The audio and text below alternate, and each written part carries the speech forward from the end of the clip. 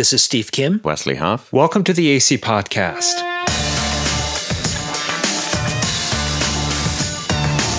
On this podcast, we want to help you speak the language of our culture and address questions raised with intellectual honesty, gentleness, and respect.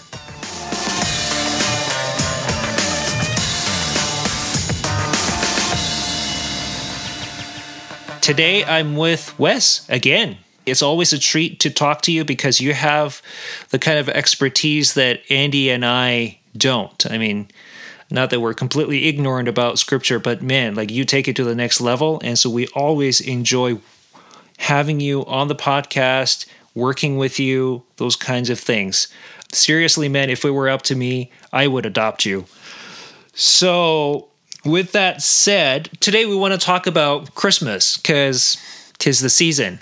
Now, Christians tend to be very familiar with the nativity story, right? Out of all the Bible stories, this is one that Christians are most familiar with because we kind of celebrate it every year with this big holiday and whatnot. But I think because of the familiarity, sometimes we lose the wonder of it all, I think, and we often forget just how big of a scandal this actually was. And so we want to talk about the scandal of Christmas and talk about it on three different levels: politically, culturally, and theologically. Now let's touch on the political scandal first. Now I see this a little bit more easily in Matthew's account, what with King Herod and how he's basically trying to assassinate Jesus and those kinds of things. So would you mind fleshing that out for our listeners? Yeah, I think there's definitely a narrative within Matthew that the roles are being reversed within how we understand rulers and dominions here on earth, particularly with there's a census by the leader of the known world, Caesar Augustus.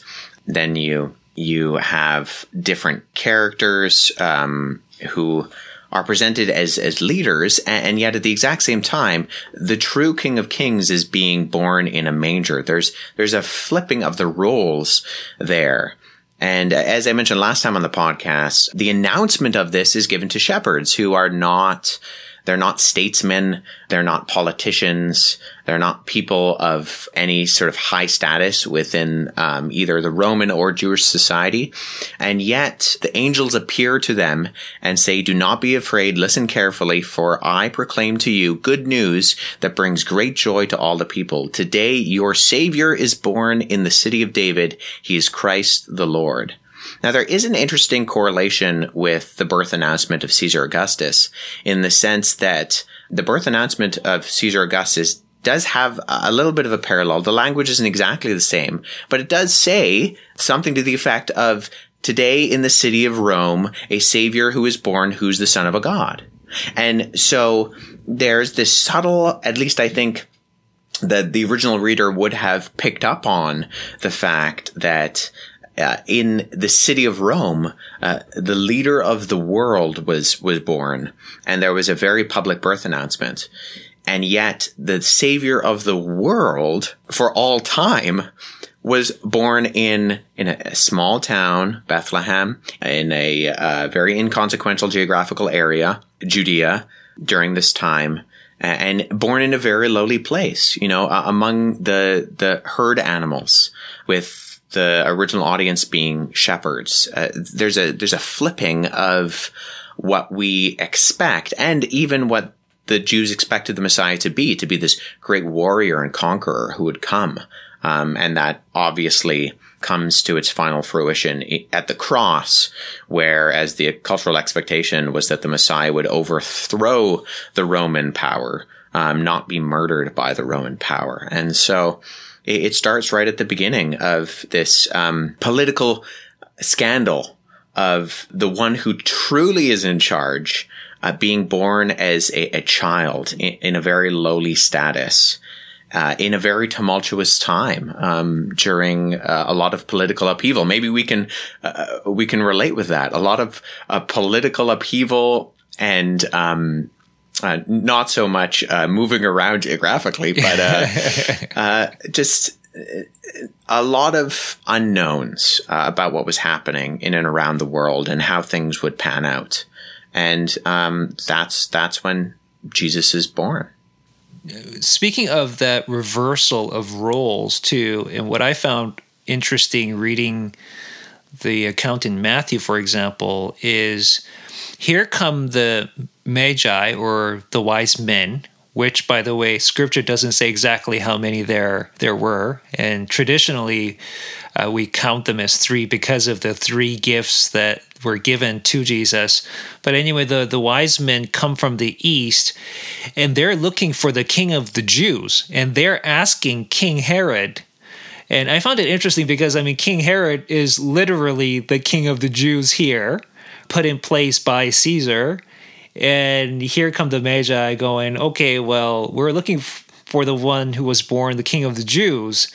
And so, I mean, King Herod, I understand he was a super paranoid kind of a guy. He really held his power dear, and he wasn't afraid to even kill off members of his own family to protect his power.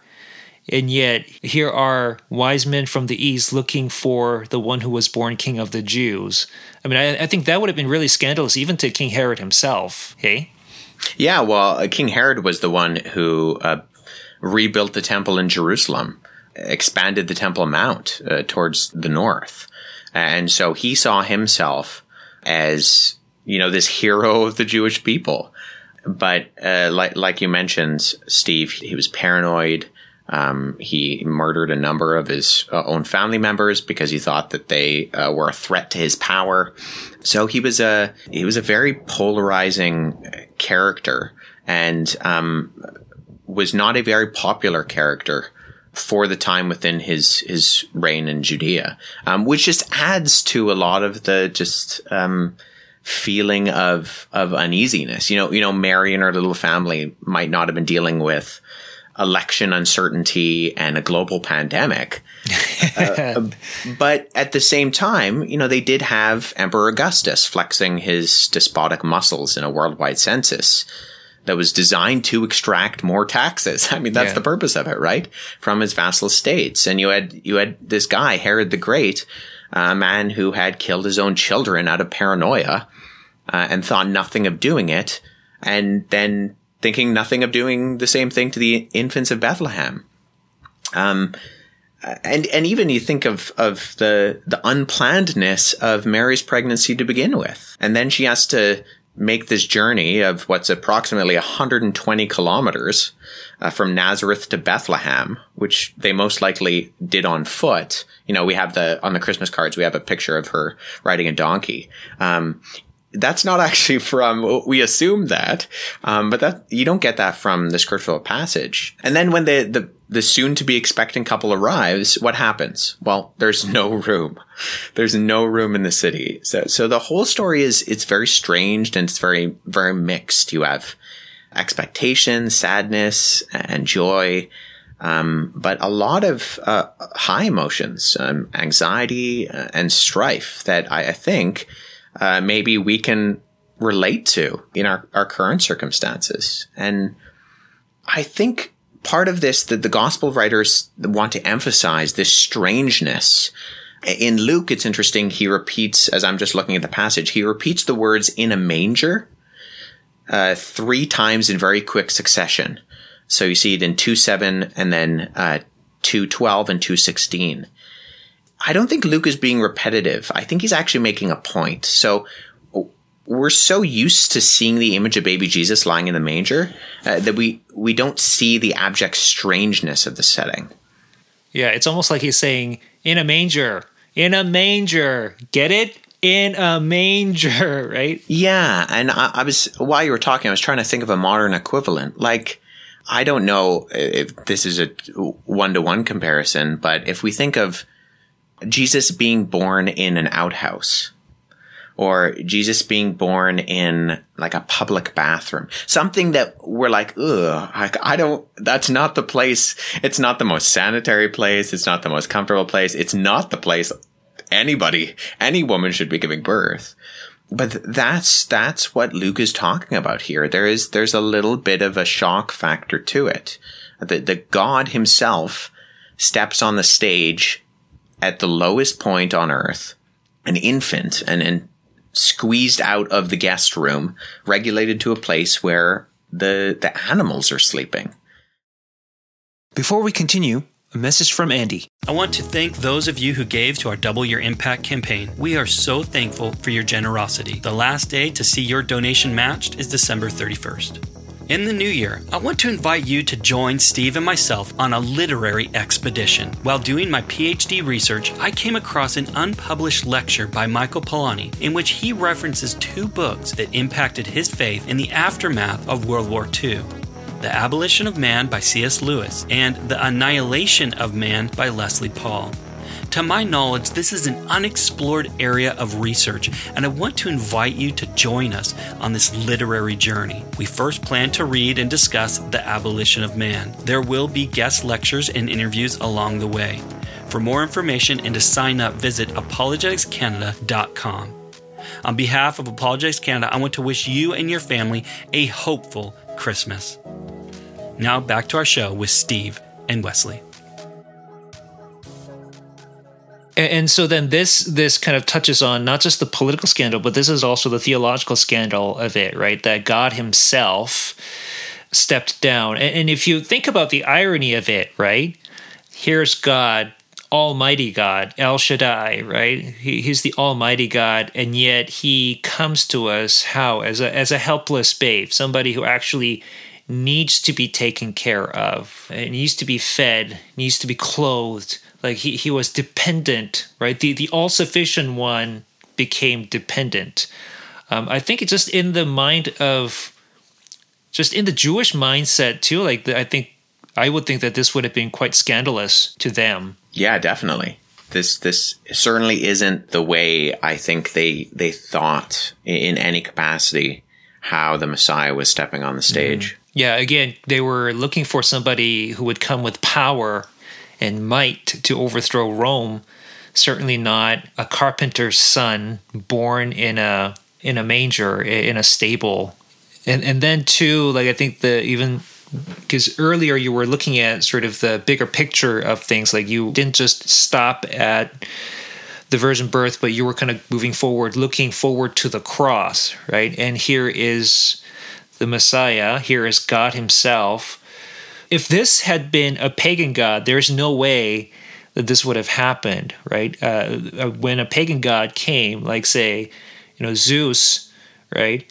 I heard that in the Greco-Roman world, the saying "God loves you" was not a good sign because it was usually a prelude to a rape of some sort. And Zeus was notorious for that sort of thing, where he takes the form of a man and then he will violate women. Those kinds of things where, gods would come and sort of have their way and then they would go on their merry way. But here is God Most High who comes down as a helpless babe, and then he ends up suffering with and for us, really everything culminating on the cross, his death and resurrection. That also seems like a really sort of, it's not what you would expect of a god. Yeah, and I think if we think about the interpretations of Christmas that we hear at this time of year from politicians, from clergy, from advertisers and journalists, I think we might benefit from the role reversal narrative of the Christmas story, about God scattering the proud and bringing down unjust rulers and lifting up the humble.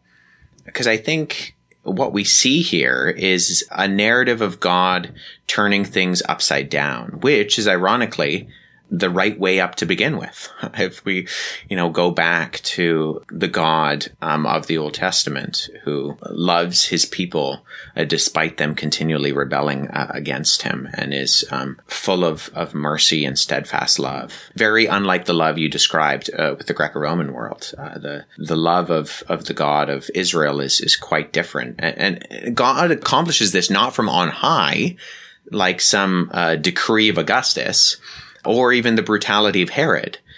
instead, what we see is God achieving his purposes from below, in the lowliness of a manger, with shepherds and livestock and foreign magi as the first witnesses. Christmas, in that sense, I think is about turning things upside down. And, every detail about the Christmas story ends the subsequent story of Jesus' life as he goes on. States that God will reverse the mess, and do so by first getting down and getting his own hands dirty, which is not something you find in any other religious worldview or secular worldview, modern or ancient. God conquers in Scripture by humbling himself, and he heals by being wounded, and he saves by sacrificing. Yeah, and it's interesting that you bring that up about God getting his hands dirty, because this kind of connects with the cultural scandal that this might have been, in the sense that in the pagan world, the sort of the proto-Gnostic kind of an idea was that you as a human being are really a spirit that's trapped inside this body that's trying to escape, that anything physical is really, it's less than, it's not good, right? And so you're constantly trying to suppress your flesh, so to speak. It's not a good thing to be. You want your spirit to go to that higher plane of existence. And so, for example, Plato's world of the forms, so to speak, right? And that's the goal in this kind of a worldview. But then here are a bunch of Christians claiming that God himself came down into the body. Not that God, just kind of stayed as a spirit, or even like somehow got trapped into the body but then escaped. Nothing like that. Like, he voluntarily put on flesh and he came to us in that way. Got his hands dirty, like you said earlier. Yeah, I think that sort of goes with the theme of what we've been talking about this whole time. The manger is a throne, even though it would not have been understood as that. That would have been seen as very strange and maybe even offensive. And what that lowly throne does is it works as a beacon of how God intends to turn everything upside down. And so grace triumphs over dominance and mercy over force. And you see the cultural expectations of what politicians should be, about what rulers should look like, about how conquering physically in the world is temporary. You see that coming together. And then with the narrative of joy piercing through the sorrow and sadness, fully and forever. All of the mixed feelings of the Holy Family in a very tumultuous time, coming together with the birth of Jesus.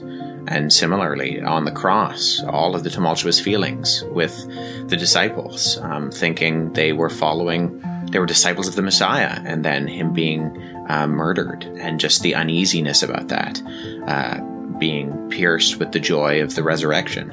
I think there's some very powerful emotional themes that come through at both Christmas and Easter that we see in Scripture that subvert a lot of our expectations.